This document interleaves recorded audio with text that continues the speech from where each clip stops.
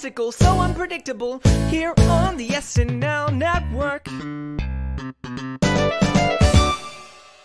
Yes, that is right. Welcome, everybody, to the Saturday Night Network's Roundtable for the Woody Harrelson and Jack White episode of Saturday Night Live. My name is John from the SNN. So thrilled to be with you on this Monday night as we cover a historic night of Saturday Night Live to talk all about Woody's Five-Timers night as well as Jack White's as well. He also got that jacket, and we will break down all the sketches with an amazing panel here. This is one I've really been looking forward to get to talk to all of these amazing people. So first up, so thrilled to do this with my man, Rich Tackenberg. Rich, how are you?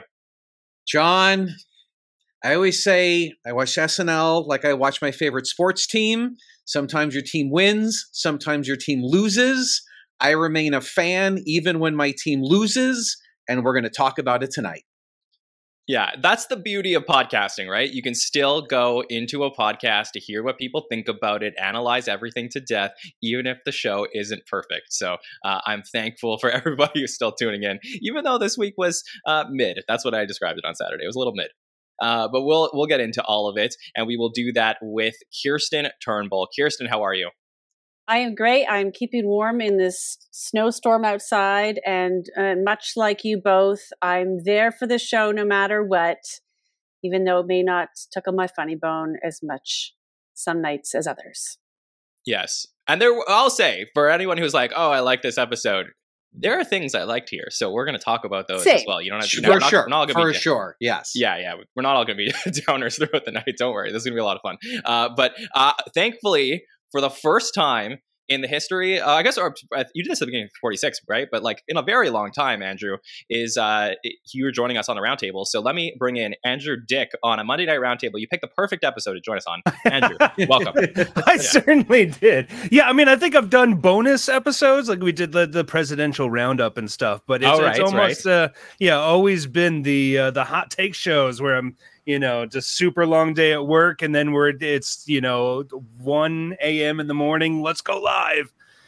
So this was a very interesting one to sit on for a day and change and really think about. And also, I'm just thrilled to be here with the godfather of SNL podcasting, Rich Tackenberg. What a treat. He's already made the sports reference. Ooh, it's so good. I don't know what to say. This will be fun. Well, yeah, enjoy the niceties now, because later on you guys will get into it when we're talking about different aspects of the night. So that'll be a lot of fun.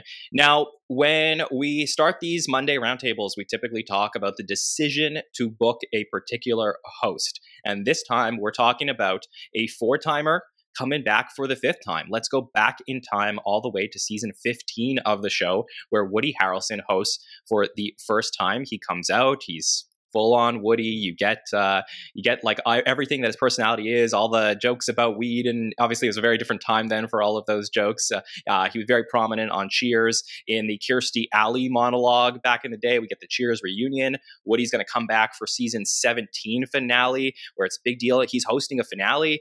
2 really good episodes of SNL back in some really good days of the show.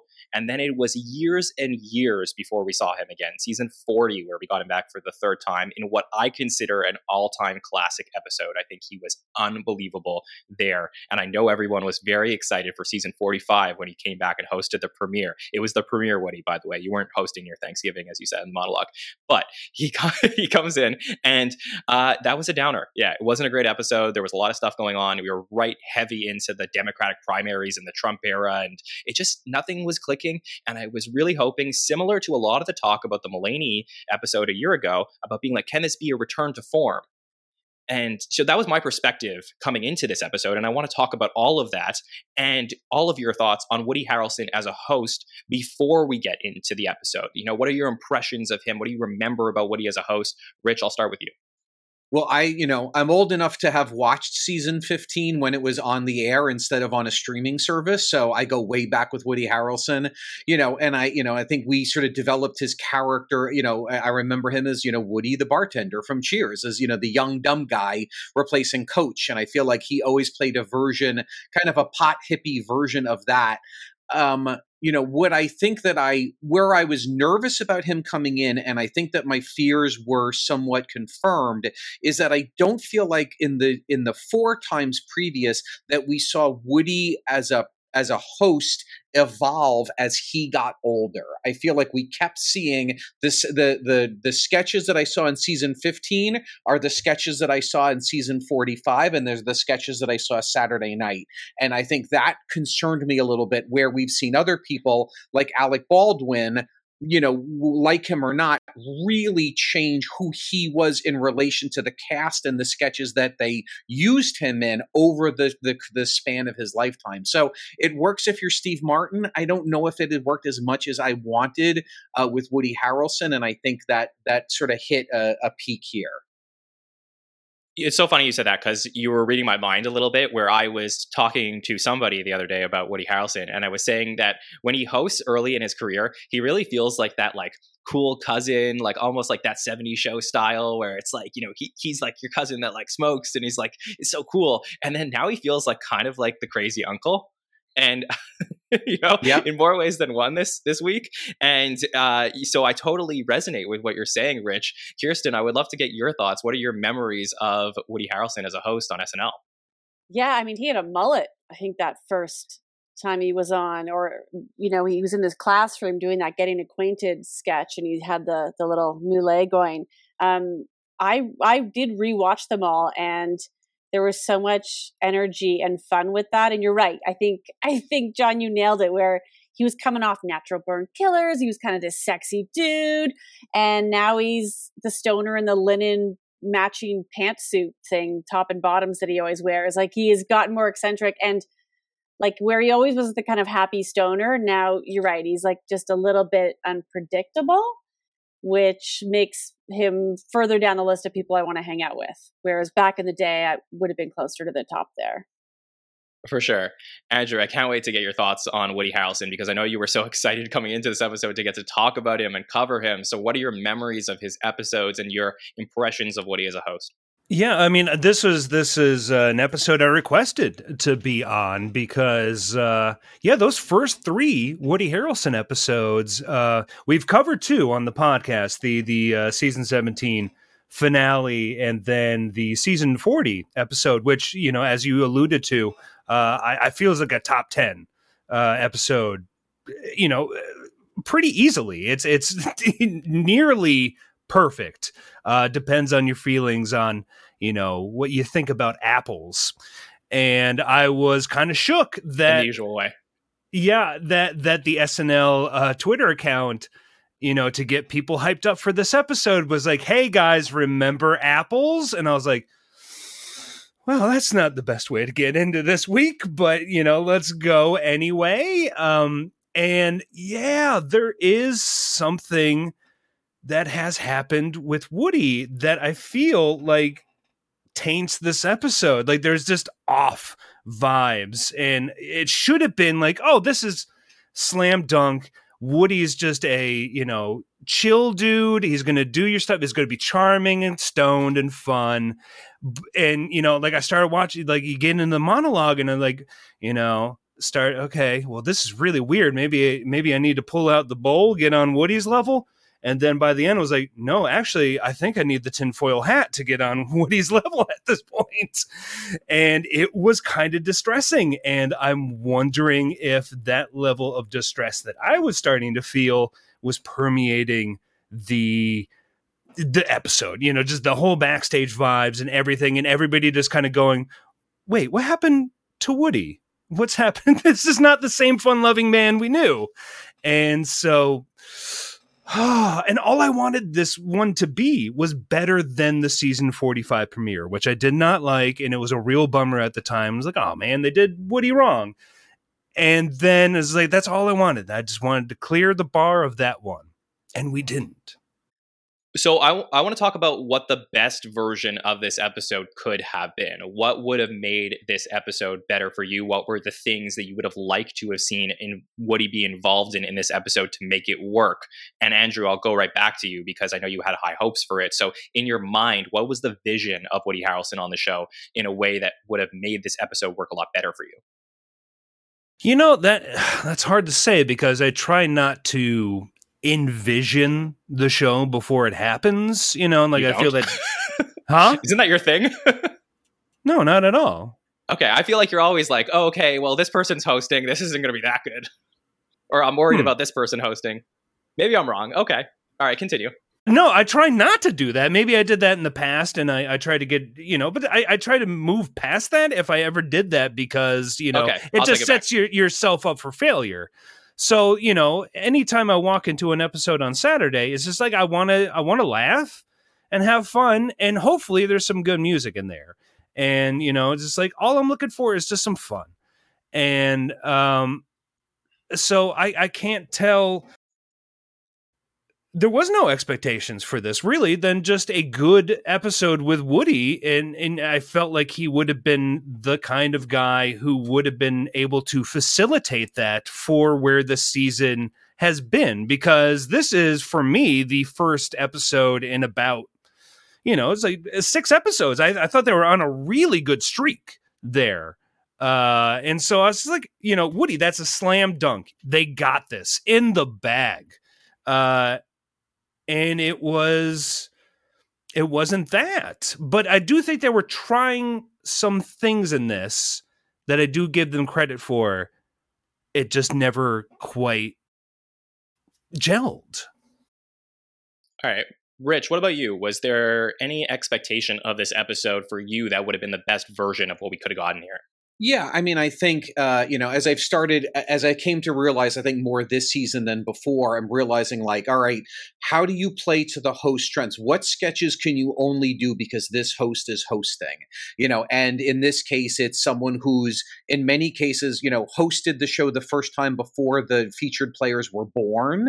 So he's older, he's eccentric, and we really didn't get, I don't think that there was a single sketch that we got live sketch that another cast member couldn't have just played the role. I don't think there was any sketch where they went, you couldn't have done that sketch if Woody, if it was just the cast, you couldn't have done that sketch. So I feel like that was a loss. The other thing that I took for granted is I was really interested in seeing him interact with season 48 cast, not Kenan Thompson, who's been on the show maybe even season 15 at this point. It's hard to track, but I think it was, you know, we only saw it at the towards the end. We started to see it more, but I really was excited to see how he would play with a Sarah Sherman, with a Marcello, you know, with the JAJ not as Trump. Like, I think, you know, I didn't get, which is what I've liked about this season, is seeing we still have Chloe, we still have Heidi, we still have, you know, Ego,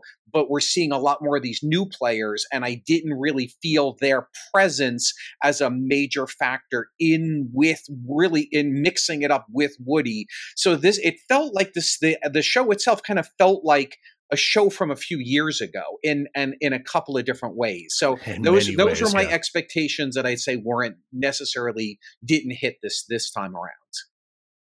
And Kirsten, what about you? Well, when I sat down to watch, I wrote, you can quote me, name me one person who doesn't like Woody. And then the monologue started. And listen, to each his own. I feel like a lot of us, and I don't know how much the rehearsal, if they ever do the monologue, I'll admit that, but I felt a little hoodwinked because I was on this ride with him and it was rambling. But I was like, okay, is this just Dick? If he is, he's fantastic at it. He's rambling, but he kept coming back to it. And then there was a real letdown, and he kind of threw me out of the trust tree there, where I think he really hijacked the vibe and the energy of that entire cast, where all of a sudden we're all feeling a little conflicted about what fun cousin Woody did. And he became drunk uncle, drunk stoned Woody. And I think that kind of just gave everyone a bit of a head shake, which is enough to, in a live show environment, just like that small little energy shift can throw a bunch of people off, certainly viewers as well. And yeah, I felt a little duped. I wasn't expecting that. And I don't know that personally it was the time or the moment. He had the stage, he said what he said, and again, to each his own. But I don't like the way that he set it up, where he took us along for this ride and we were expecting a humorous payoff. And he got on his stump speech. So that to me, I think is the variable that makes it difficult to tell how the show would have progressed if everyone was feeling great and fantastic. And the sketches, some of them could have turned out differently had he not made that kind of selfish mood right off the top. Woody. Yeah, I mean, when do we dive into this monologue? I feel that is let's big... do it right now. Okay. Because I mean, I my journey through it live was just confusion, because it does seem to be confusing as part of its rambling nature. And it even took me until the second viewing, honestly. I posted about it on Twitter, and some guy was like, somebody was like, yeah, heavy anti-vax vibes on that. And I was like, what? Because it was just so long that I missed that final punchline that is set up in the beginning about him reading a script after he had just hosted the last time in 2019. And then we get all these twists and turns, and it's all about him smoking weed, which is just like, yeah, we get it, Woody. And then the final turn of the the script being about the biggest drug cartel buying up all the media and forcing people to into their homes and and all that jazz. And then it's supposed to end on the note of like, yeah, who would ever believe that, but I do drugs voluntarily, and none of it matches up. And there's like 6 people that helped write this monologue, including producer Steve Higgins, which I'm wondering if that somebody needed to come down from the top and is like, hey, what are you all doing here? Let me debunk that for a second. Just say that Steve Higgins doesn't write monologues anymore. I know that was published out there, but he is just simply there in a producer role to sort of like look things over and touch up anything that needs to be touched up. I just want to be clear. Like I can't, like same thing with the Chappelle Week. I know there was some confusion over that. Steve Higgins had nothing to do with the writing of this monologue. But did he touch it up? I mean, he always looks over everything as an executive producer, so I've got to say, like, it's hard to discredit that, but and in particular the monologue. But I would say, like, he did not write this monologue. So, well, yeah, I feel that somebody needed to come down from the top down to go, hey, what's this joke though that y'all are trying to pull off? And it never works. Like, I don't understand. It seems like the show, like Woody wants to put over this anti-vax thing. And then the show wants to dupe him at the same time. Whereas like, Woody, but you do drugs all the time. So what are you talking about? And it, again, much like everything in this episode, it just never meshes. So right. You just go, what was that? Where, yeah, it was like Woody trying to get something over on SNL while SNL's also trying to get something over on Woody.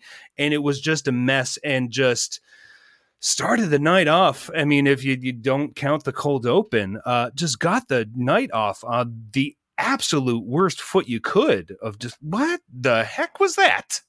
Well, I would just say it's such a stark difference to what we've seen with previous Woody. And again, like I know a lot of our listeners haven't gone back and seen older episodes, but I'll just sort of like fill you in on some stuff. I mean, in the first 3 times he hosts the show, he's singing in all of his monologues. So, he's like that. He's a natural born performer.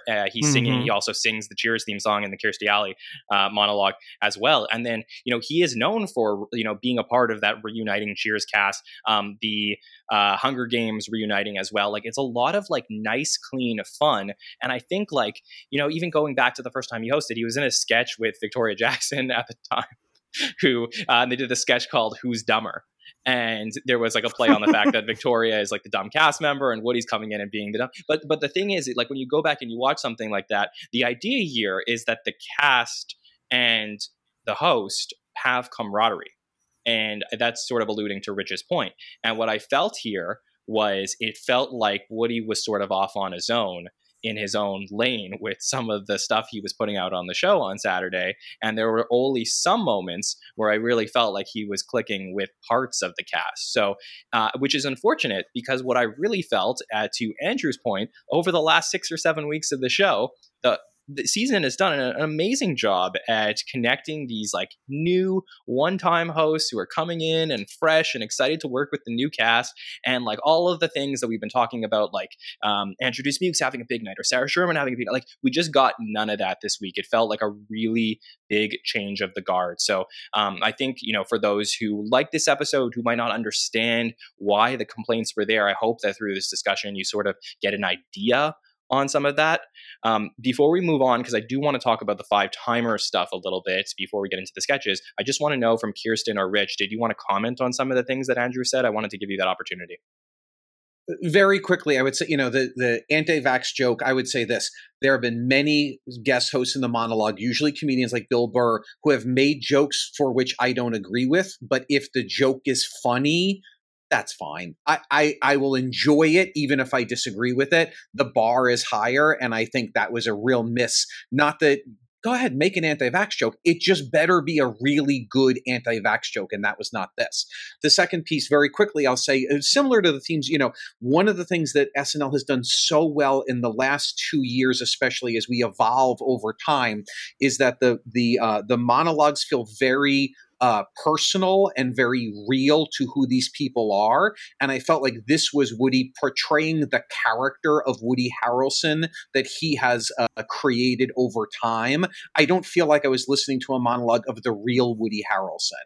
I felt like it was a projection and a character, and I don't want to see a character in the monologue. I want to meet you and get to know you where you're at in your life today. And I think that was another missed opportunity. Should be pointed out that the monologue was not written by our usual, at this point, monologue writers as well, DeKenzo and Nordwin. So that might have been part of it as well. I don't know, but yeah, absolutely. Kirsten, anything else on the monologue? No, it wasn't great. That's all. Well, let's talk about a seed of an idea here that I really loved, which was the idea that we spend so much time as a fandom. My friend James Stephen even said that we are becoming, as a fandom, we're becoming the Star Trek sketch, the very famous sketch where William Shatner gets mad at everybody. I am broadcasting from my mother's basement. Yeah. Where SNL is making fun of us so much that we just need everybody to get a jacket, and it's all becoming one big full circle meta moment. And but I felt like they had something here, which was like Woody shows up expecting his jacket and he's not going to get it. And when I watched this monologue on Saturday, my first thought was, he's not going on some rambling, crazy story because he is crazy or because he has some wild views. It was because he was just trying to stall long enough to finally get the jacket. That's where I thought he was going. So when you hear, first off, he starts with this, and you know what that means.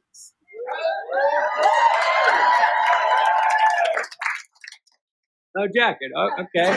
Yeah, so that's how it starts. So, that's the front end of the monologue, and then he's going and going and going, and I'm totally losing it. I'm waiting for him to again be like, anyway, it's about that time. I thought he was so endearing when it came to the 5-timers jacket stuff. It was such a contrast to what I was seeing with the rest of the monologue that I was like, you had such a run, they did a mini runner throughout the night and it sort of led to this. But I just felt like if only they just went further on it, because that was something I haven't seen before. And that is a good point, John, because then you could utilize him talking himself into a corner as the joke. Right. Of exactly. he's still waiting, and so you punctuate it more and more throughout the monologue, and then he starts digging himself further and further as he continues talking, still waiting, please somebody with the jacket. That could have been the punchline, or at least some sort of comedic heft. Yeah, they needed to lean into that way more. And yeah, we almost got a runner. I mean, I guess you could. It is a runner. It is. It appears, halfway through the episode and pays off at the end. So that is a runner, but I really was hoping for like something like the when John Mulaney hosted for his fifth time. They had a lot of intersecting things in the episode, and I thought initially that this one would be that was a setup for something like that.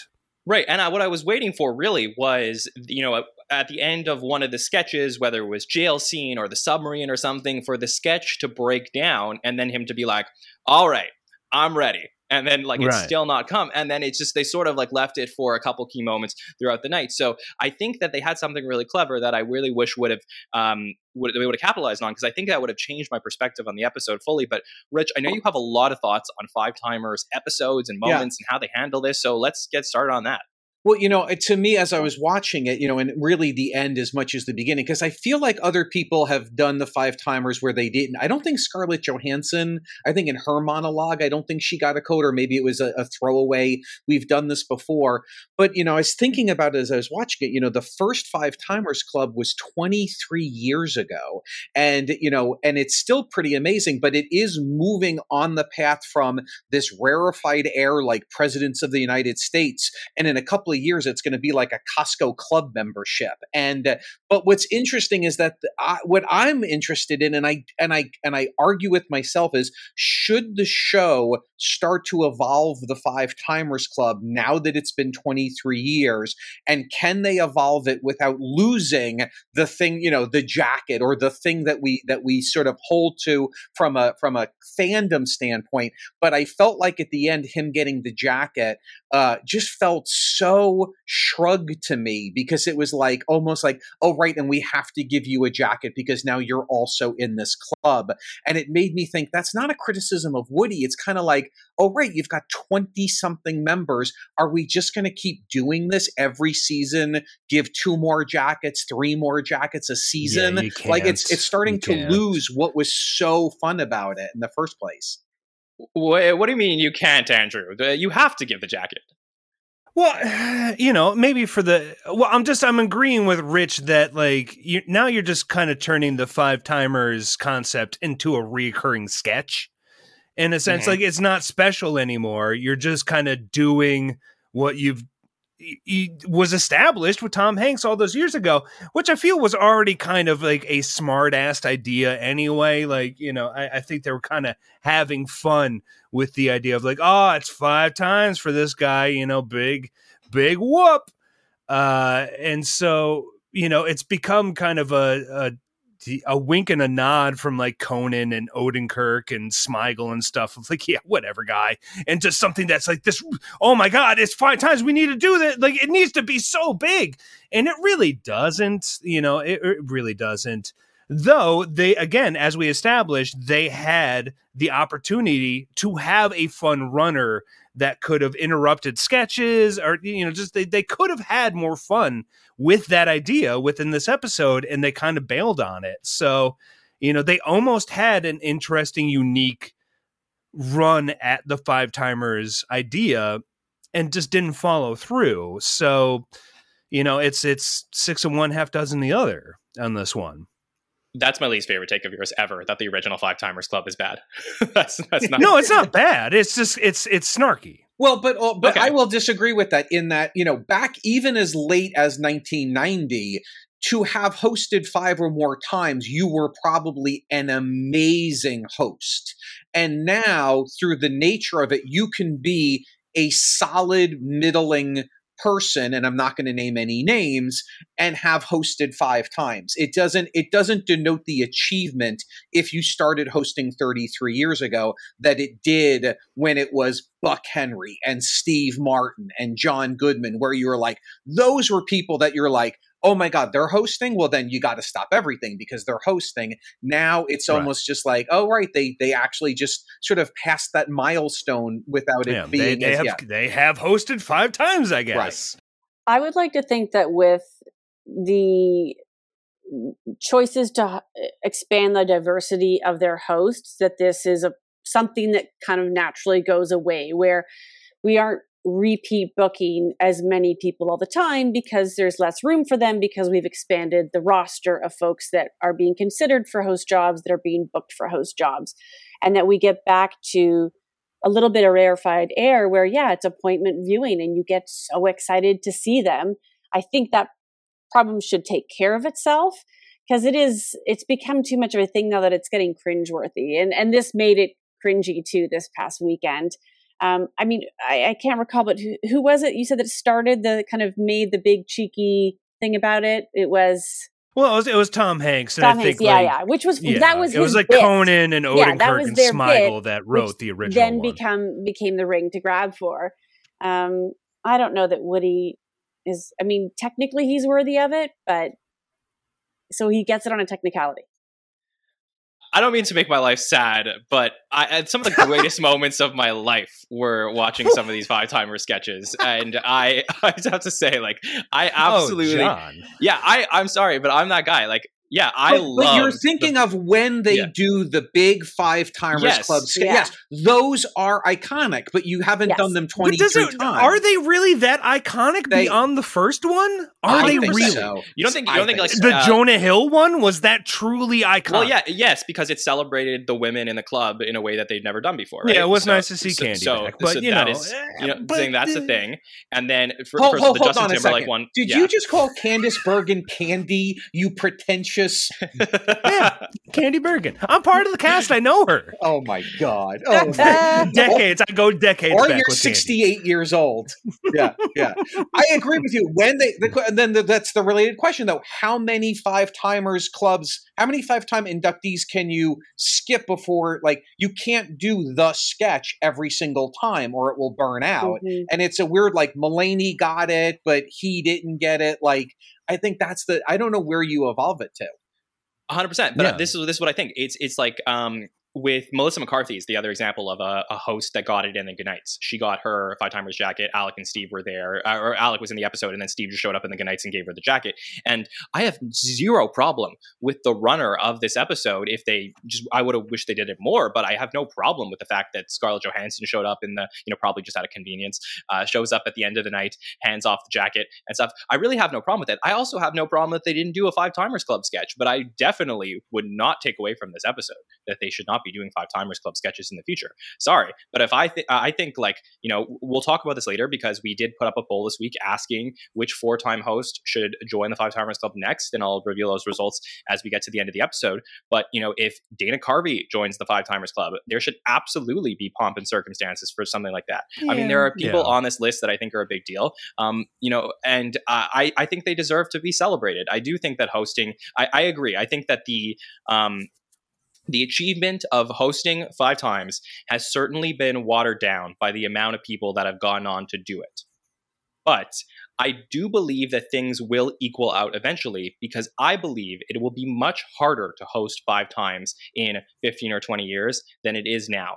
I think that they just, as to Kirsten's point, they are choosing more first-time hosts, more diverse hosts and stuff like that. So I think that once you get that achievement for whoever ends up excelling over the next 15 or 20 years, I think it will become special again.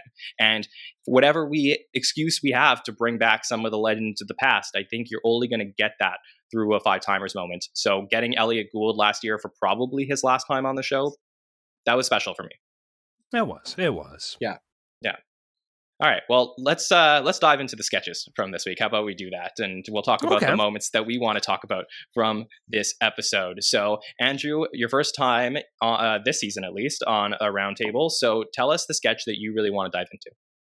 Well, I mean, we've already dove into the monologue, which I thought that was the big what's happening of the night. But then we move into our first post-monologue sketch of the night, Jail Scene, which I thought was intriguing in many ways. For one, it's just not what you expect in the post-monologue section. Which I thought was like, okay, interesting. Like, what does this mean for the rest of the night? At this point, I'm still just kind of like, am I like, what's the vibe for tonight? I don't know yet. And this one I really thought was the most intriguing miss of the night. And I really say that like with like, I want them to keep on trying this, because this is take a shot, slice of life adjacent for me. This is built out of character details and sort of it's a small little scene with characters in them, and they've all got small details that they are unraveling. And this one really reminded me of something that reoccurred in Living Color, which is the Snack and Shack sketches. If I'm just to throw everything into chaoticness now, I'm going to be talking about In Living Color, which was the sketches where, they're in the small diner. You've got Takia and Kim Wayans as the waitresses. You've got David Alan Greer as the guy by the door screaming nonsense. You've got Tommy Davidson in the back as the short order cook, and they Keenan Ivory Wayans had said that trying to get those sketches to work as well as they do took a while, because they needed to get the rhythms right of how to bounce between all these characters and every bits of business that they're doing. It took a second. It took a couple rewrites, and this is a classic SNL. We were just a couple rewrites and a couple rehearsals to getting all of this right, because there's a lot of interesting character bits that is doing, like the all the asides and the weird crosstalk that would happen. Both from Ego and Keenan as Woody and Chloe are talking, they kind of have to like lower their voices as they would riff on top of that. And it just never came together fully, but it was the most, it was the best misfire of the night for me. Like, I really wanted to enjoy it more. Like, I really, this is something. And like a couple details, I know Keenan had to biff this line about where he's talking about every damn Chucky has red hair, and then he says Chuck E. Cheese is a hat with a rat, which just killed me. Like, I know that he bungled that line hard, but that somehow still really made me laugh. And I think that what really kind of threw me from this is that, I think Woody, not much was asked from him in this, and thus he did that. Chloe, I felt was kind of going a bit too big and kind of doing a Southern accent character choice that she's done a bit too much, and really should have not been. Like, I think she kind of, I don't know. It just worked. It didn't really work where she kind of drew the focus in on what she was trying to do, where I felt like it really shouldn't be. It was Keenan and Ego on the sides. Yeah. And so, boy, it like a very intriguing miss, but okay. Please continue with that, please. Yeah, let's talk about it. I mean, I also want to say, for anybody who's watching along who is playing Andrew Dick Bingo, I just want to put up the card one more time from intern Matt. Slice of life? Yeah, right next to the free space on the left there. So if you did want to play along, you hit it there. Have I sighed yet? I've probably sighed. Definitely a few times. But thanks to intern Matt for that, by the way. Yeah, let's talk about this jail scene, which I agree was a very intriguing miss. Really interesting setting that they don't usually put right after the monologue. Kirsten, how did you feel about it? It started off really well. I think the magic in it was the whole dynamic that these guards have in observing other people and making these comments. And it could have stayed there and I would have been happy. That was the part that seemed like it had the most to explore and was the most fun. One key takeaway for me is that if there ever is a SNL without Keenan, that Ego could take up that reaction shot space, because she's getting so damn good at it. Her sarcastic looks and all the faces she makes and all her reactions. I love the choo. news. Yeah. She's heir apparent to, standby reaction shot, in my opinion.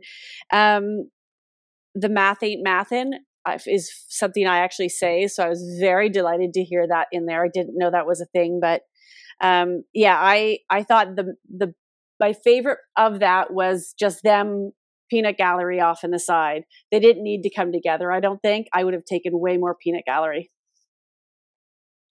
Yeah, I actually had the same thought, Kirsten, because I'll play a couple lines and then we'll head over to Rich, which is, here's a couple things that happen as we start off the sketch. I will always wait for you. No, she not. And that followed Woody saying this. I'm going to be out of here soon. No, he not. Right. So you had both of the guards basically commenting on what they were saying.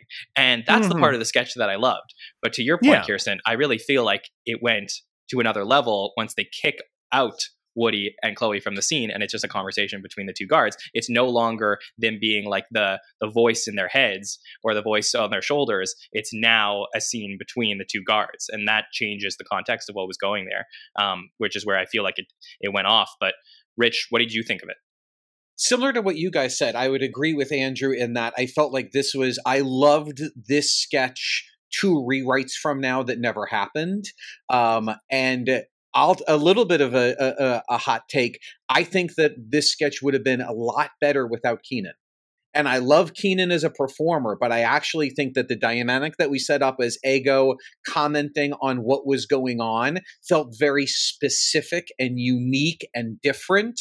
And then Keenan, who's one of the best performers Saturday Night Live has ever had, does generic commentary to he could have been anybody. And I think that I wish that they had just said, let's make this an Ego spotlight and let's just have her be the one and just focus on her and then change the sketch accordingly. I think it would have honed it a lot more. It would have been a lot more fun. I would rather Ego at the end have sat down with Chloe and had a conversation about the marriage that she's in with Woody on the side, and not have a second person. Even though Keenan's jokes were funny, they to me were generic funny, where Ego was specific funny. And I hope that we get to see this character again without Keenan. And Keenan had more than enough to do in the night. I don't think he would have been that upset.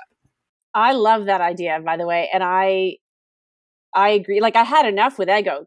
I thought Keenan was a nice surprise, but you're right, Ego was enough. And that would have been a really interesting place to take it, because you're right, she was such a unique character with such an opinion that we wanted to see more of how she was integrating herself, volunteering into that conversation.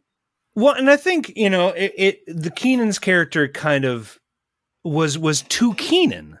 It was something we'd seen too much of. So I do wonder, what Devin or Desmukes or anybody else would have done as the second part to where they both had to come together and talk about it. I do kind of like that there are the two sides and they both had to go, get out of the way. Let's talk about this. And I do wonder if it would have been better had they cast somebody else and utilized their rhythms more, because Keenan and Ego, they just don't have the same rhythms, I feel. So, well, I think that, to your points, I think this works well if you put somebody in the guard role, if they are believable as being sick of the people.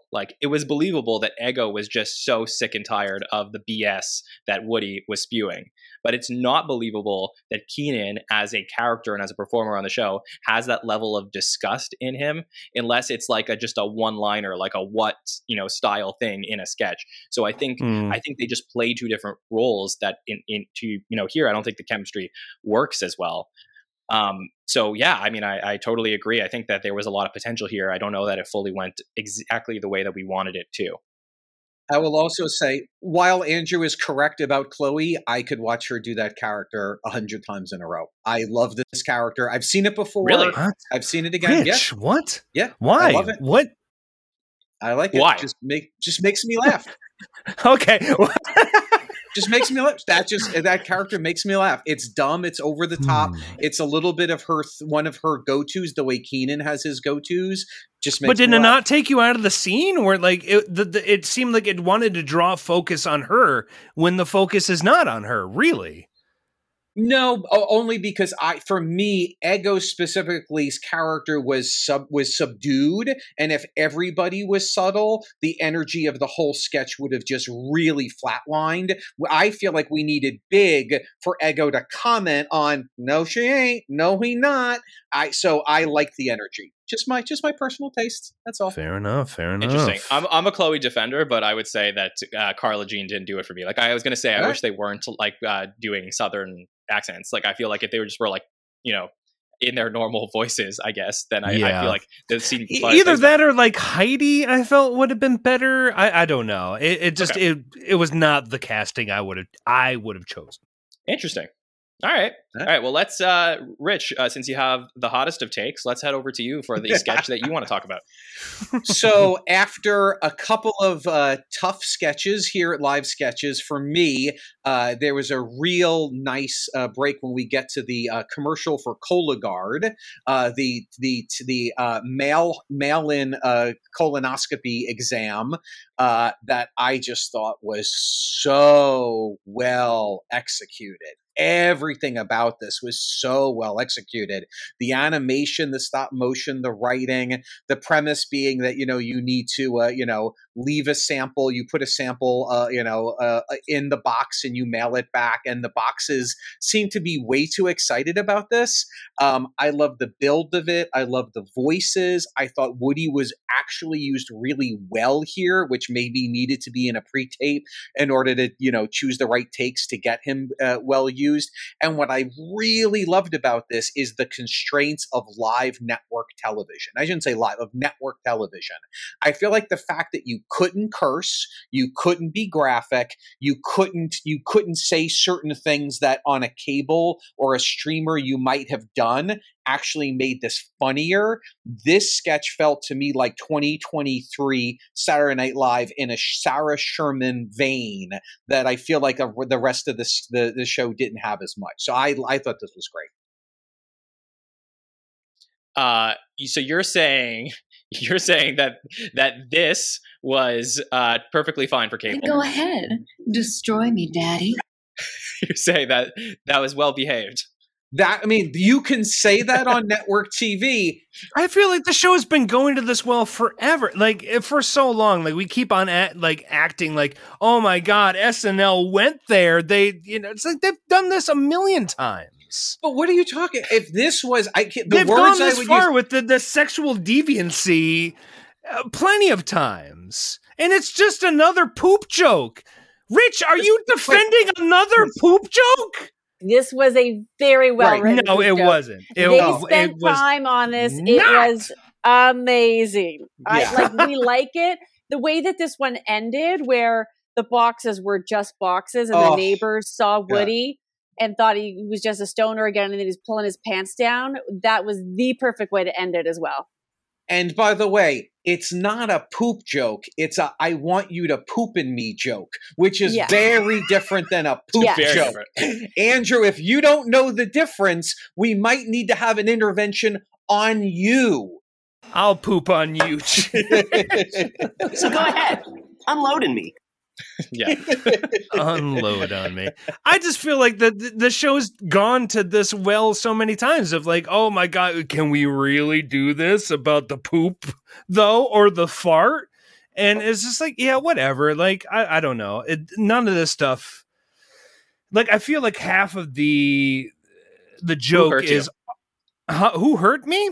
Yeah, the person that enjoy the simple things in life. This was different because it's about the awkwardness and the weirdness about an actual medical product that is preventing colorectal cancer. And they took this thing that's real and we're laughing at it because it's so absurd that they're asking adults to do this and it's a real thing, as opposed to just the fart joke or the poop joke But we did this last season in the premiere where it was like this Mukes and Sarah, where it's like send in your poop samples because poop is funny, right? We're not going to do anything with totally the poop. Yeah, totally different. No, totally it's the same thing. It's all about poop. Poop is not funny. I gotta. You're all this. grown ass people. Poop is not funny. It's not funny. No, you are wrong about this. But let me just ask something. In the States, are you like allowed to mail your poo? Like, is that like a normal thing that happens down there? Because do you want to find out, John? No, well, yeah, John, in Canada, there are mail-in samples as well. Okay, so okay, I don't know. It's probably not a box, but yeah, it's become a thing. Yeah. Okay. All right. Well, that's interesting. I didn't know that you could do that because this was confusing. But thank you for clearing that up. I didn't know what this was necessarily based on or not based on. I completely refute Andrew's take that this is just poop jokes. I thought this was such a clever take on a medical situation and just humanizing the boxes and making it a non-adversarial and making Woody the one feeling they're awkward. sexualizing it at a certain point. Okay, let me ask you. We have to get to the bottom of this, no pun intended. But Andrew, has there ever been a poo joke on SNL that you've enjoyed? Oh, Lord. I mean, immediately springing to mind? No, I don't find farts or poop inherently funny. And I'm the problem? Yeah, I'm saying you're the problem because this, you don't like. I just find that's the hackiest thing you could say is like, just down the line, poops and farts are just inherently funny. No, you're missing all the great stuff in the about sketch comedy context. Yes, in real life, if you fart next to me or you shit your pants, that is kind of funny. But see, that's less funny. Yeah, I almost never find fart jokes funny. I never find fart jokes funny, and I don't think of this as a poop joke because it's not about the poop, it's about the person, the box in this case, but it's the person. Maybe I like poop over fart because I feel like if you're going to do something, go all in and don't just, like but I'll tell you, I don't put this in the poop joke category. I really don't think of this as a poop joke. I think you're right. It's a great sexual deviant take sketch that you don't see coming necessarily, but I don't see it as a poop joke. I just feel like every 3 or 4 episodes, SNL just trots out another thing where it's just like the joke is somebody violently poops. No, there's a difference when it's about, someone violently pooping versus the commentary on having to send in a stool sample by mail. Or if you think about the one that Fred Armisen did years ago with, the snore strips and you had them with you when you're in bed with your partner so that you're not ripping farts. Like this is now a commentary on living with someone and all of our natural bodily functions being present within your relationship. So like there's something more to it. That's when I appreciate it. When it's just someone's gonna shit their pants and it's for no other reason just to make someone laugh, don't get it. But I love when it's the commentary part. I agree. Yeah. I feel like I'm living in the real life penis sketch where it's just how many times can we say poop in a row without getting taken down. Yeah. But I would say I do believe we are not giving credit where credit's due to or credit's due to Keenan and to Andrew in this sketch, who to me, them both nodding along and being like, I want to stay behind and watch this.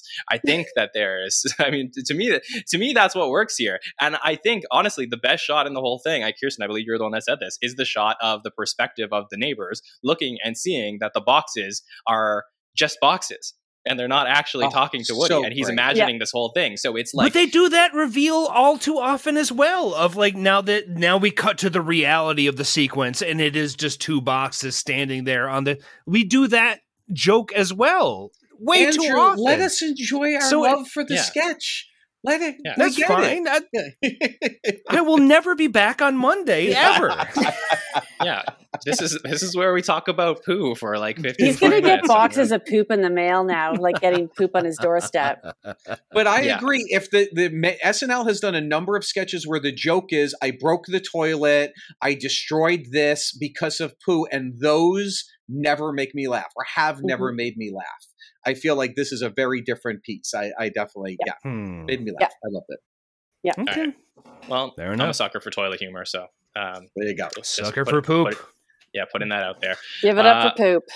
Yeah, and I will say this in a way, not that I just as JJ said, Just go inside me. It's okay. I like it. not I not like that it. not that I like it, but it was refreshing given the evening. So I'll just put that up there. All right, Kirsten, let's go to the sketch that you would like to talk about. How do you follow that? All right, you know what? You follow it with Beautiful Jim. Bowen and Woody, and Woody used very well here. Like, let's give it up for Woody here. But Bowen doing what he does so well, which is this real rapid delivery and the wordplay and the absurdity of the premise. And they had visual gag after funny line. It just didn't stop. This, I mean, I wrote down what her name is, Ashley or something, his wife's name. Longfellow stepping in like a Leslie Nielsen type role, the big piano, sir, like the, silly one-liner that was so the biggest laugh of the night. Yeah, so what are you good. playing? A big piano. Yeah. What machine do you like? I like the one that makes the toast. I was in the army, BTS. ACL, ass crack and legs. Like, just it did not stop. So this to me was the number one sketch of the night. I think it worked really well, and I continue to be the president of Bowen's fan club for so many reasons, and I love that this was a really weird one that made it through to air. Oh, Kirsten, you missed the line of the night. This gym is so classy; it should be called a James. Oh, yes. So brilliant. Yeah, whoever Line came of up the with that, night. get a raise. Yeah. So brilliant there. Andrew, what do you think of it? I mean, I guess pound for pound, this was my favorite of the night. But it's still like, man, it was also what I don't really enjoy out of SNL these days is two people standing next to each other, staring down the camera, staring down those cue cards, and just reading wacky lines at each other. And to a degree, most of the punchlines did actually hit. And I felt like this was the last sketch of the night. I was so out of the game at this point that, it's like the last sketch was unfurling in front of me, and I was like, there's some jokes in here, but like, I'm just so done with the night that it really couldn't hit as well as it could have if it maybe came post monologue, like put this, it at least felt like it had energy, it had beats, and it was like cutting between things and whatever. It was a very, I felt the most cut and dry SNL core sketch you could have of the night, which is to say neither nor on if it's good or bad because of that. But it felt like on a different night, this would have been, of the last 6 weeks, this would have been a middling effort in a very good episode. But this is a middling effort that is somehow the best part of the night, writing wise. So I don't know. Well, I'm mostly fine with it. I did get a couple laughs, and like Longfellow sold that big piano line like Longfellow does. So I did. What I did like here, though, is that this wasn't set up like a scene like we're used to seeing. This is set up as like an exercise. This is like a a la like something you would see if you're going to like the Groundlings or something like that to like watch a show for the night, And I think that was what was fun of it, which was like the game of. Basically, they introduce it as two men speaking in the most beautiful gym in the world, but it has nothing necessarily to do with the gym beyond love. Like, let's create a scene, and it's really here about like how can we try and top each other with the puns. So it's just a sketch purely built out of riffing in the room. There is no scene. There is no point A to B to C, in any sort of storytelling or whatever. It is just gags. For sure. But I find that, you talk about, and then we'll go to Rich on this. I mean, I find that you, in comparison to what we were just talking about with all the poop stuff, which is the fact that you see it so often, I find this is something that we don't get to see so often in SNL. We don't get the improv games as much. Like, I'm saying I don't think we get the like, okay, we're gonna take this style of this sketch, at least nowadays. Like, I think when Garth and Kat was going on and everyone was so upset about, oh my God, well, we're seeing another Garth and Kat, but it was an improv game between Fred and which Kristen. is coming off of years of Kate and 80. It's the same thing. I feel like it's different, but let me bring in Rich here because I know he wants to talk about this, and then we'll keep going. Well, I know this is going to shock you, but I'm going to strongly disagree with Andrew yet again. Yeah, I know. Yeah, I thought this was really fun. I thought this was, I thought it was really fun for all the reasons that Andrew didn't love it, actually, in that, to me, I think I said at the beginning of the show, like, this episode felt like a throwback. It didn't feel like a 2023. And I would say as a 10-to-1 sketch, this felt more like a Will Forte era, 90 or a 90s era. I could even have seen it in the Dana Carvey, Mike Myers time. Like, it had that, like, what is this? As you said, it's sort of like, and now Tube in the Jet, like, a very throwbacky, and it was just joke.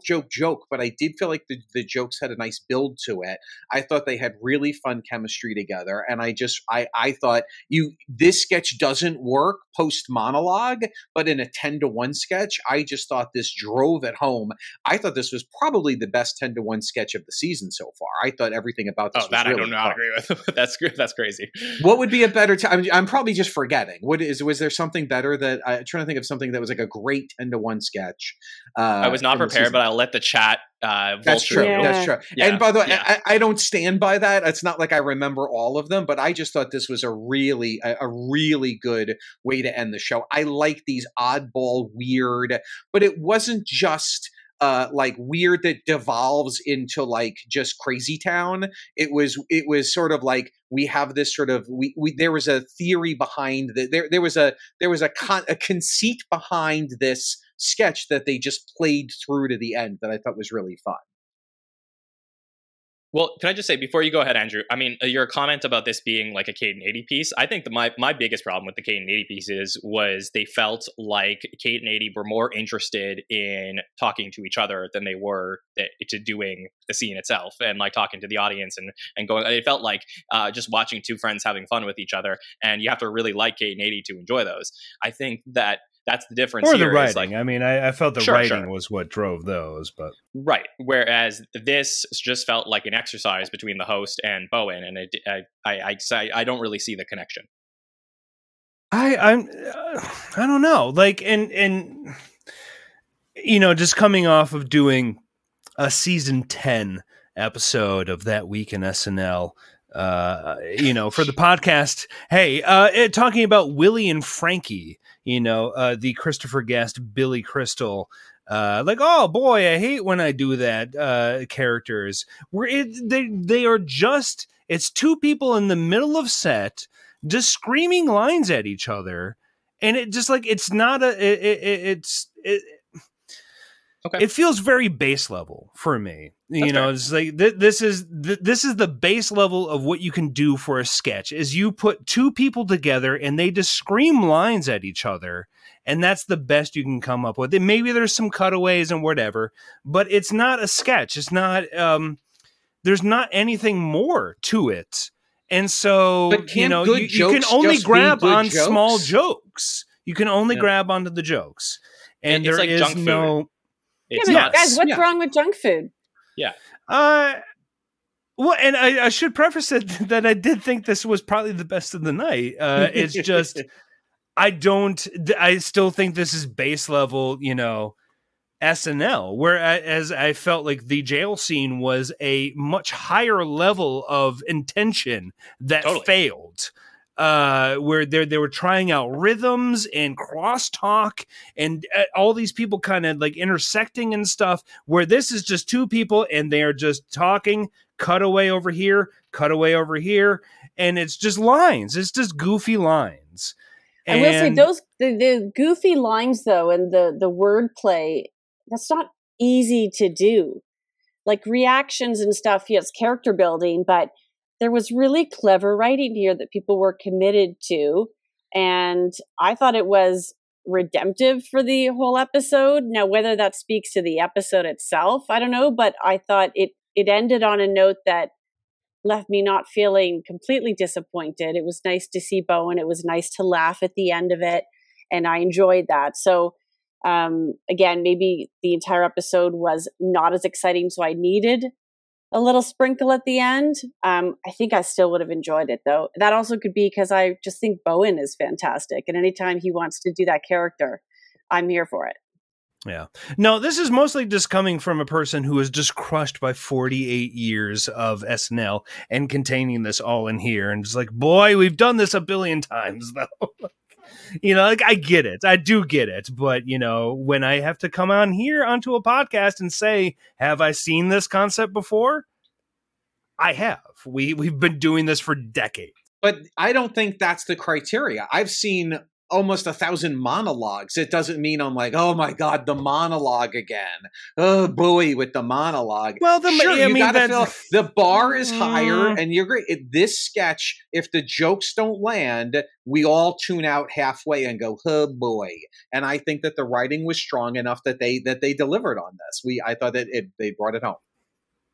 Fair enough. Yeah. Fair enough. Okay, I want to talk about Heidi Gardner on Weekend Update with the character that she played here. And this character is Gina Bianchi, the woman with 4 daughters and 1 son. And she comes out here very into character, talking about her kids and where is this going to go. And she talks about, how her daughters are all doctors and they help buy her house. And she absolutely does not appreciate them at all because she really has a thing for her son.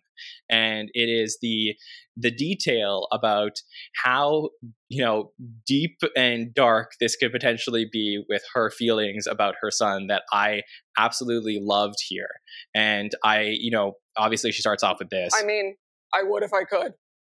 I love this, Andrew. Yeah, I loved it. What? And, she starts off and she says, I would if I could. It's kind of funny, whatever. But then it goes to a place. It's kind of funny. Yeah, and then it goes to a place where I didn't expect, where she goes. Like she completely ignores his balls. She's talking about her son's girlfriend and, their sexual acts. When he's done, you're done. And I felt here that Heidi hit on something that I really loved, which was just that, she went back into these characters that we used to see from her in the early years, where she really felt like method in the way that she was doing it. And I thought that this was a major return to form for some of the things. I can't tell you. I mean, I started podcasting in season 46. From the moment I started podcasting, one of the biggest complaints from our community was, I want to see Heidi go back on Update doing solo character pieces. And I felt like this was what we were looking for from her. And Andrew, I know you disagree, but I do want to, I will get to you, but I want to go to Rich and Kirsten, and then I'll give you last word on it so you can sort of rebut based on what they say as well. So Rich, what did you think of Heidi on Update this week? Well, put aside the sex stuff toward the ends for a second. As someone who myself, I am the only son and I have 2 sisters, I did not understand the comedy of the sketch. This seemed like a completely normal, completely appropriate reaction to a woman and her children, and then it got a little weird. I loved this. I thought this was. I agree. Just yes to everything that you said. It reminded me so much of of seeing Heidi do. The woman from every girlfriend from a boxing movie, where it's not just, I'm setting up a game in which the game is going to be, I have a tag, a repetitive line, or it's going to be kind of like, it was a character based, not sort of just simply, just a string of jokes or wordplay. I will say that I have met people like this. I think my sisters probably loved this sketch more than I did. There might have been some truth in some of the underpinnings of the woman who really the sun rises and sets with the sun, not the daughters. And then the fact that it got so inappropriate, I loved the heightening of it. I thought this was so fun to see, and I loved it. I thought this was really great. And you know what? That's a great point, because again, like this, I would not describe this woman as my mom, but I would say I have a sister as well, and my sister and I often joke about the fact that, like, my sister wanted a Nintendo. She never got the Nintendo. I got the Nintendo. Like, my sister wanted us to get a dog, but it was only when I wanted the dog that we got the dog. So it was like, that's the type of thing. So I feel like as a son with a sister, I could sort of like see, and then obviously this went to a much more, as I called it on Saturday, Freudian place. But I felt like there was a lot here. Kirsten, let me go to you and let Andrew wait a little bit longer. Well, I have a son, but he's an only child. And yeah, he kind of walks on water. I think the two things, one would be, I know this character. I think most of us have seen a woman who, a mother who, just thinks the sun shines on her son only. And of course, there are probably jokes about how far her love could go. And so, yes, they took it there. I think, yes, Heidi plays a similar-esque character. But I think what's magical about what she does is that there are nuances between each of these that are very refined and very thought through. And so while you may think, oh, it's kind of the Heidi doing her thing again, they are all different. And the fact that they are same but different is where that, the expertise comes from, right? You can find all the sayings, all the mannerisms, all of the little moments within Girlfriend of the Boxers, within this mom, and with all the others. That's not easy to do. Otherwise, they would all truly be the same. And so, although they're similar, I mean, she is who she is. She's got her own mannerisms. She's got her own style. She's finding the difference between those. And I think that's where her years of experience and expertise are really showing themselves. And I agree. I was waiting for her to come back with one of these because she's just so great at it. I will say my favorite Heidi moment, though, is when she played the security guard in the Michael Jordan movie Send Up. Yeah, absolutely. I mean, Andrew, I did get a chance to look at some of the thoughts in the Discord prior to you coming on with us tonight, and I knew you didn't like this, and I was so excited to talk to you about it because I forgot really what I said, but yeah, I don't think you did. And I'm like, I do like Heidi. I do like Heidi. Please let that be stated before I say anything else. I don't like. It's a bad season for her, and she's been trying out some new things, and they're not working for me hard. And this, I get it. Yes, it is just me and my sister. Yes. Does my mom probably like me more? Probably. Yeah, it kind of goes that way, and so, I get it, but then just the whole, then it just gets into nasty sex jokes. Again, it's we're just extending it to the natural, ooh, what's the extreme that we can put this to? What's the taboo that we can break here? Is that, it's like mom just, I didn't like it. It felt so like we've been to this well so many times. No, I didn't like it. I didn't like it. None of it made me laugh, and it just made me feel uncomfortable. Why isn't that uncomfort joke? What you want? Isn't that, isn't the idea of an SNL cast member creating a character that pushes you to a level of discomfort something that you want to see from the show, that the show would do more? Maybe if there was, we saw the character of the son. Okay.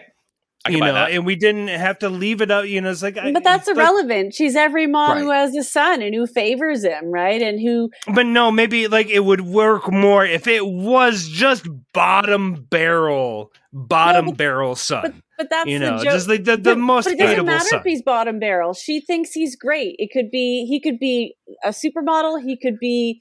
But no, then she wants to no, but really it then it gets into sexual stuff. It's not just she loves her son. It's about his sexual enjoyment and stuff, and like his balls, and when he finishes, it's not funny. It's just edgy, and it's not funny. Like it's like we're being edgy in a time where anybody can go on Twitter and read these kind of jokes. Like it's just it's redundant. It's the sex redundant. stuff is a comment on how controlling the mother is and what high standards she has for anyone else in his life. And it's just manifesting itself in a way that is very obvious to us, which is sex stuff. So like, what is the craziest thing I could say to convince to you that I know what's best for my son is to be that specific and inappropriate, because that is the absolute limit to which I believe that mother knows best, and no other woman or man will be able to please him the way that I do as the mother. It's just a comment for that. Yeah. See, and that's just like, it seems like obvious shock jokes. Like obvious. I haven't seen that. That's at face value. Yeah. I think maybe there's a chance that Andrew's mother we just had sexual poop jokes earlier in the episode, and now we're just gonna, have these same, this not the same?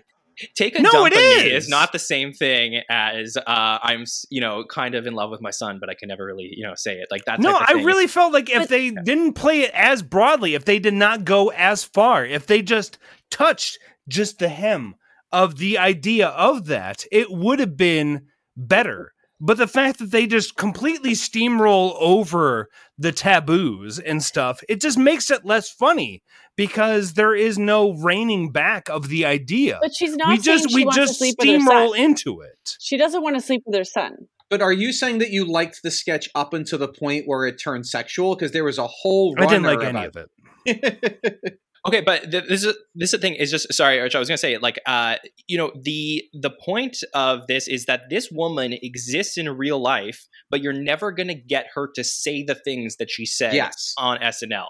And the fact that she's willing to say those things is something that is different, and it creates this moment of like shock. And I think that's different than a lot of the sexual jokes we've been seeing on SNL, which is like, typical like cuck stuff where it's like, okay, Mikey in the bathrobe nodding along. Like, that's the type of thing that like is more prevalent or more seen. But, to me, there's not a lot of humor out there about a mom like openly admitting that she wants to like probably have sex with her son. And I think like that's the shock value there. I don't think she wants. That's the whole thing. She doesn't want to have sex with her son. No, she does. That is the joke. She's saying but she's not saying it in a attraction way. She's saying it in a way that she's like, I know I could do this best because I am the best woman in his life. I completely agree with Kirsten. I completely agree. Guys, I don't even know what's happening anymore. Either way, it's just it's lame shock jokes to me. These shock jokes are not, honest jokes to me. Like, these are not things that honestly make me laugh unless they have a satirical bent. And I don't feel that there is a satirical bent to this. Like, we are not, there's not like, we are choosing Heidi as a archetype of, well, I guess we kind of are, of mothers. I don't know. It just didn't work for me. And it felt very greasy and weird, and a night that already felt greasy and weird, and a season that has already kind of gone to that well of being greasy and weird too often, of just like, guys, you can pull it back and still be like funny. Like, let's wrap this up, because I think that 3 against 1. And we'll move and on. by the way, I fully support Andrew not liking a sketch. Like, sure, I disagree with you, but I support comedy. There's never a right or wrong, except in this case, Andrew is completely wrong. Okay, next topic. Okay, Andrew, since you are wrong, let's go over to you for anything else from the episode that you want to make sure that we cover. We'll do some rapid fire. Oh dear, let's see, what do we have from the rest of the episode? If you could just pick maybe one thing that you really want to talk about. Oh boy, do we even want to talk about Lardass? If you want. No, I don't. Jack White was pretty sweet. I will, as a fellow 5-timer musical. It's like Jack's on his 5th time performing on the show. I thought they were uniquely and specifically like kind of, it's like, okay, Jack is fitting the vibe of this episode, which is aggressive and very odd. And I was on board. So Jack White, kind of elevated the episode in the musical sense for me. And that's where I'll leave it. Did it bother you during the guitar solo when he pooped in the Cologuard box on stage? Was that? It did. Okay. It did. Okay. It did. Okay. It did. Yeah, Yeah, and then his mom came out and took the box away. I know. Yeah, she loved it. Yeah. You guys are only proving my points. Kirsten, is there anything else in the episode that you would like us to talk about? Yeah, 2 quick shout outs. One to calling Marjorie Taylor Greene Cocaine Bear. Fantastic. Brilliant. Fantastic. A real kind of attaboy for Bill Walton impression. Yeah. Because I went back and I watched, I wasn't familiar with where he's taken things. Let's just put it that way. And he really did nail it because I saw some footage and he's wackadoodle. But, yeah, that was super strange for me, if I may butt in for a second. As a Comedy Bang Bang listener, Bill Walton has been a perennial reoccurring character on Comedy Bang Bang for many years. So to see James bust that out, I was like, I don't know. Do you really want to do this? And like, was Ego, just like, well, I mean, listen, there's somebody else out there in LA that kind of does this as well. Do you really want to do this on the show? Because some comedy nerds like me might go, There was not one thought in that room about anybody else outside of SNL doing a Bill Walton. They should. I mean, you really should pay attention to what other comedy people are doing, SNL. You really should. Okay. Kirsten, was there anything else on your list? Yeah, PDD, the stakeout. Yeah. I really enjoyed it. I thought, again, I love the way they write. I'm a huge fan, and I love how far they push things. Just when you think it's gotten crazy, they go and unearth more crazy. But it's always so smart and funny, and they always know how to end things really well also. So shout out to PDD for the stakeout, which was very funny. Uncle Keenan, it's 2015. What? No, it's not. Like there were some great lines in there.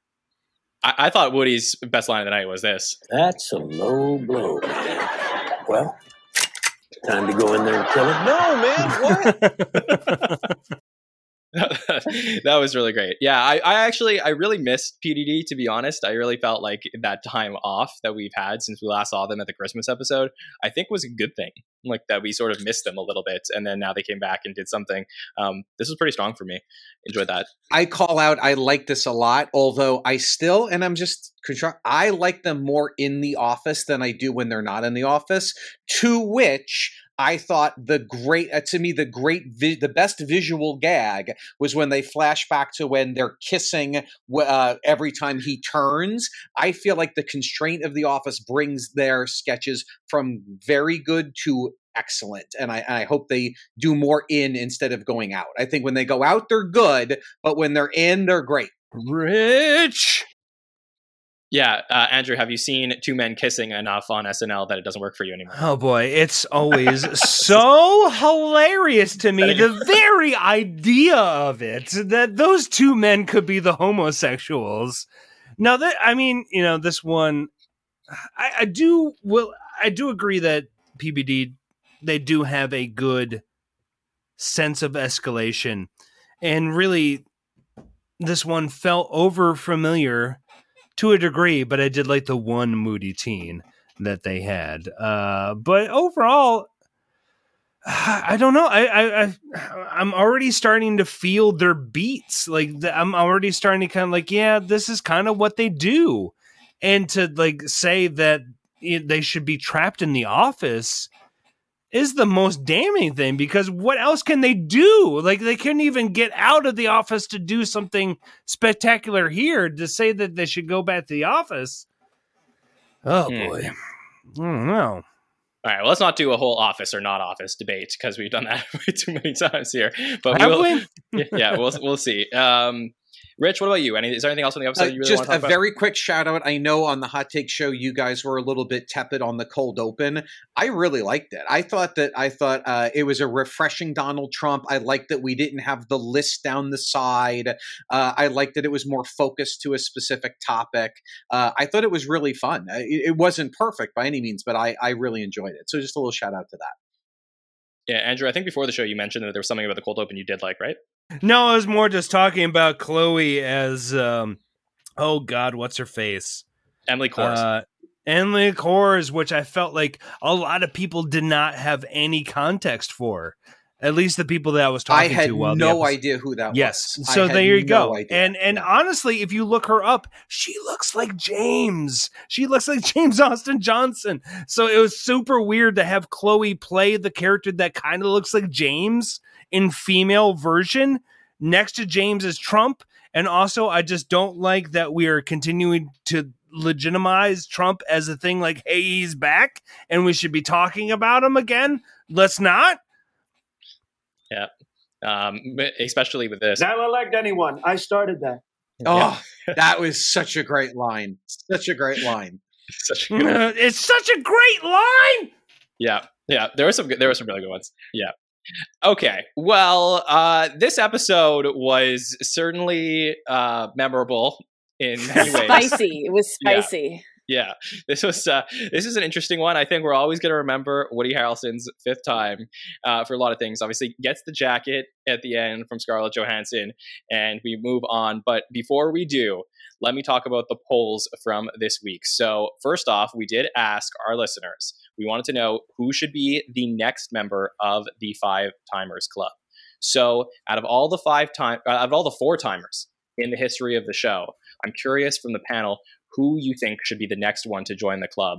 Andrew, can I start with you on this? Actually, let me read out the names for any of the listeners who don't remember. So we got Eric Idle, Michael Palin, Paul Simon, Ashton Kutcher, Dana Carvey, Lindsay Lohan, Cameron Diaz, Louis C.K., James Franco, Charles Barkley, Emma Stone, Kristen Wiig, and Marty Short. Who would be your pick, Andrew? Oh, of course. It's Eric Idle. I mean, I like that would be, I don't even know if I would ask that from him at this point. He's a very old man. I don't really want that from him. But it would be nice to just have one last Python on the show before they're all gone, you know? And I feel like Eric is the most, for one, he's the most writing focused. Like Eric is he's all about wordplay. He's all about writing, and his performance also comes through. So, you know, like if between Eric and Michael, you know, if I had to choose a Python, it would be Eric, but, I wouldn't really wish that on him at this point. So I really don't know. He did The Masked Singer. He could definitely do SNL again. So did he? Yeah, he did. Did he? Yeah. Well, then son of a bitch, get him in there. 100%. Kirsten, who would be your pick? I will go with either a Kristen Wiig or an Emma Stone. Okay. Rich, what about you? I'm going to split the difference in that. I love the Pythons, but I think maybe Andrew's right. I think the time has passed, and I think the cultural relevance is unfortunately past. I feel like Emma and Kristen will get there. I want to see Dana Carvey in while he's still at the height of his comedy powers before he loses more of the edge that people can lose over time. So more people listen to that podcast and go, oh my God. Well, I would say that for me, I mean, I'd love to see Lindsay Lohan potentially do this again. I think it would be fun to get her back in the mix. So let me bring up the results on screen right now. And the results from the next Five Timers Club member. Number one, it is Dana Carvey. 26% of the vote went to Dana.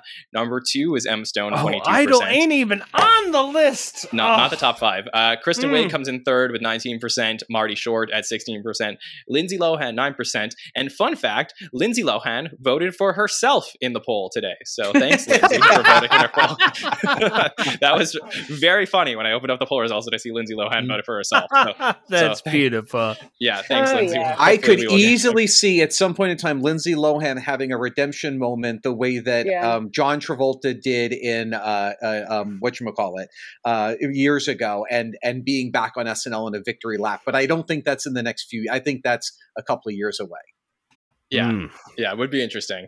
Okay, let's talk MVPs for the week. So every week we put out a poll on Twitter and our Instagram stories to ask for the top MVPs from the week. And we look for either, we're asking for either the host, musical guest, cameo, or a cast member to be your MVP. And I would like to know from all of you who your top 3 for the week are. So Rich, who's your top 3?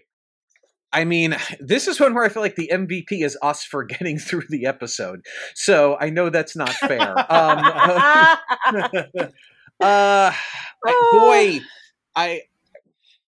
don't know. There is no MVP. There is no MVP. Kanan had more sketches than anyone else, but I actually don't think he was the MVP here. I'm going to go Heidi 1, Bowen 2, Jack White 3. Heidi, Bowen, and Jack White. Kirsten, what about you? I'm going to throw Ego's name in there. And Bowen, because I love him. Anybody else? The guy who holds the sketch, the cue cards. Cue cards, Wally? Yeah, Wally? Oh, good job, Wally. All right. We'll shout out to Wally. Okay. Yeah, I guess. Andrew, Jack.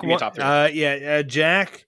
Ego and Bowen. But if I'm to be completely honest, this was a week where nobody stood out. Yeah. If I'm to be, just harsh and realistic, it's a bad week. Nobody stood out. Big piano. Well, there's always value in every episode. It's all relative. So let's look at the results from the week. And here we go. James Austin Johnson wins our Week 13 MVP poll result. I guess did a great Bill Walton, had a great cold open for some people. So 36% wins that poll. Jack White, musical guest, second place, 22%. Third, Woody Harrelson with 18%. Fourth, Kenan Thompson, 11%. And then Ego Wodum in fifth place with 9%. That would be our poll results for the night. And I think it's the first time all season we have the musical guest ahead of the host. So that says a lot. Yeah. I think in sixth place was the Kologard box came in as the sixth place MVP. I mean, and really bonus points for the Jack White performances. They were rocking. Like, it was good. It was good.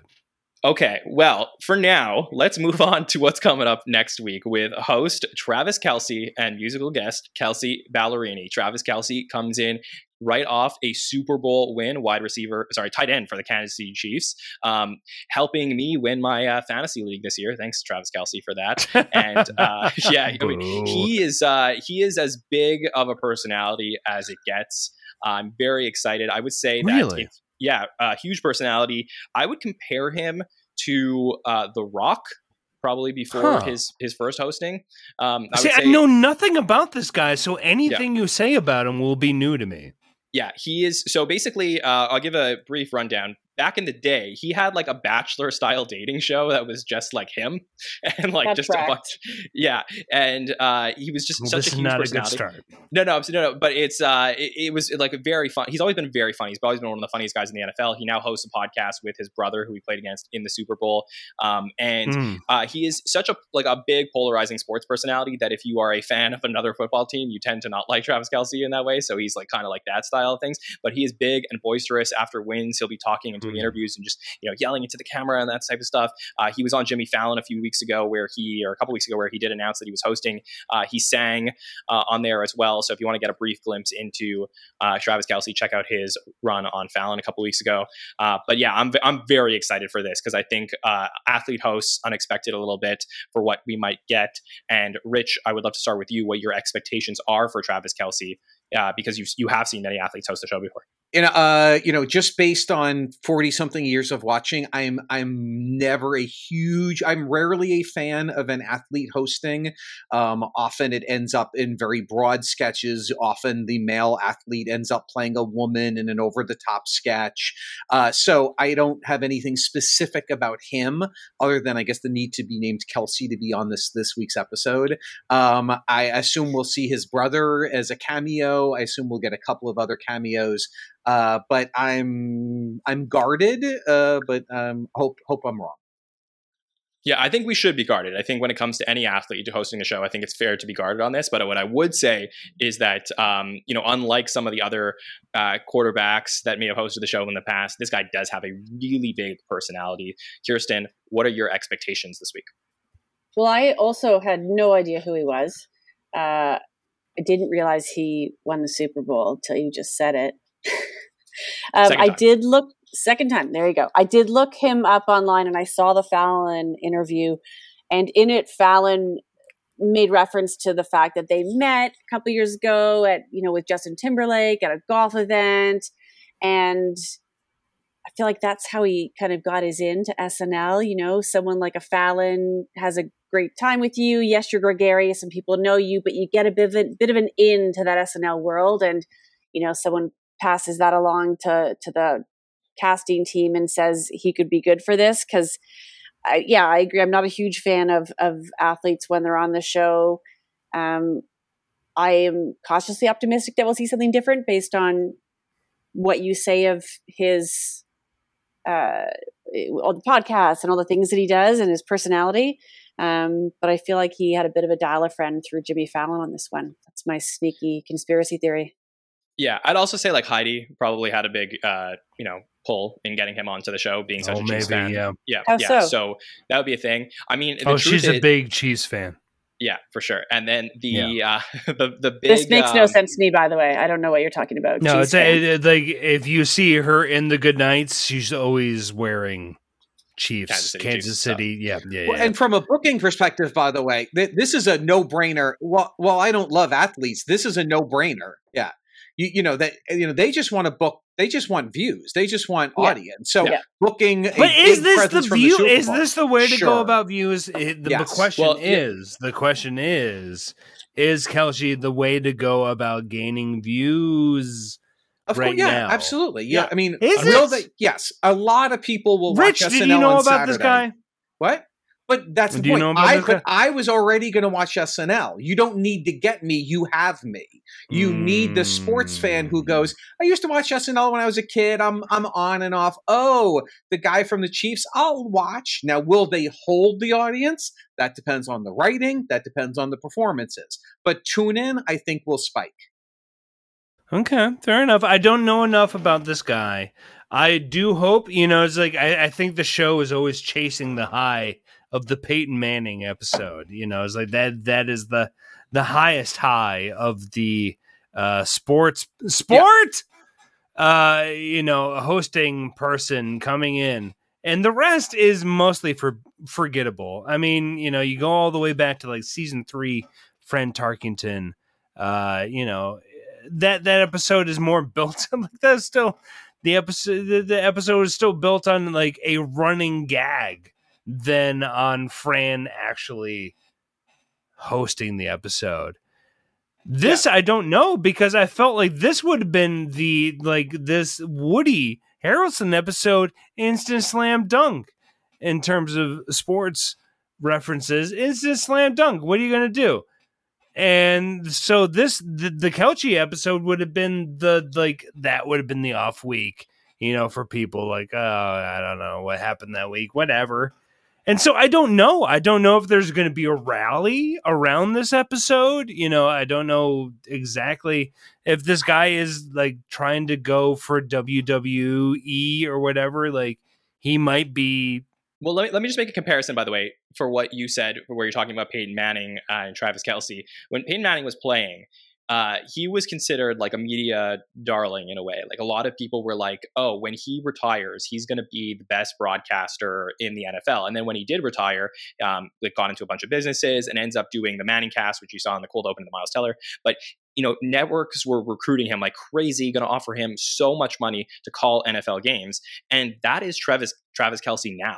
Like everyone's like, when Travis Kelce retires, all the big networks are going to get like dole out the cash to get him on their shows because he is such a big personality in that sense. So, which is baffling to me because this is like the first week I've heard this man's name. So like, again, this is like, you've escaped like, the Star Trek, cameo throughout the years is really, built into a big name, like this super nerd shit of like Kelce, who I don't know this guy. You know what though? Someone who's that big a personality could really suck the energy out of a room and is used to the attention being on them. Like he is a team player. Yeah, you could have a Deion Sanders level, like champ. I don't know. He may stand out too much in sketches because of that, and that could be a detriment. Yeah, the thing is, like, this week is just too shaky for me to be okay with like what we're gonna do with next week. Like Woody should have been the slam dunk. Yeah, I just have to say, like, I think everybody's overreacting. Like, yes, the Woody episode was not great, but like, you know what? We had a lot of good episodes in a row. SNL has put together like a pretty good season, and I think it's been like trying to. Do you not want the controversy right now? No, John. No, Let's go. I want people to wipe the slate clean and go into this, go and see what's going to happen this week. And I think that just because Woody's episode was trashy, that I don't know that this one will be. So let's lower our expectations, but potentially be pleasantly surprised with what we're going to get. And this the week. truth is, with almost any guest that often comes in and says, you know what, I don't need to be the center. I just want to have fun. You guys write the sketches. You plug me in. You be the weird one. I'll be the straight person. If Kelce does that, it could be a home run. We have a lot of musicians. As far as the season has gone, that type of interaction with the writing is the right way to go. So yeah, for sure. And I'll also say I'm probably the biggest Kelsey Ballerini fan in the SNL fandom. So really, I'm insanely excited for her on the show. So, but that's we'll talk about that, I guess, throughout the week. But let's talk. That's about like when I said I was the biggest Bleachers fan in the SNL. Oh dear! No, very niche, very niche. It's very niche, very niche. But very very happy for. But I've been listening since you mentioned it. She is good. I like her. She's incredible. Yeah. Okay, let's talk about what's coming up here on the SNN this week. So we got 2 more shows before we get to the Travis Kelce episode. Next up on Wednesday night, we got By the Numbers, where Mike Murray will be there with Sammy Kaye and Joel Navaroli from SNL Archives to talk through all the numbers of the week. So it'll be a really fun episode to talk through all the screen time stats and sort of talk about, even episodes that aren't, renowned are really interesting from a numbers perspective. So I think this is probably the week where you want to tune in and talk about how the stats were affected this week by this episode. And then we will be live at 8 p.m. on Thursday with our intern and patron Matt to answer questions from the week and look forward to the Kelce episode. So make sure to send in your questions. That form will be up on Wednesday. You can send those in and we'll gather them and answer those questions for you. And then we'll be back for the Hot Take Show right after Travis Kelce and Kelsey Ballerini's episode of Saturday Night Live. Looking forward to seeing you all there with us at 1:10 a.m. Eastern. Rich Tackenberg. Oh boy, this was fun. Thanks for joining us tonight. Where can the listeners reach out to you?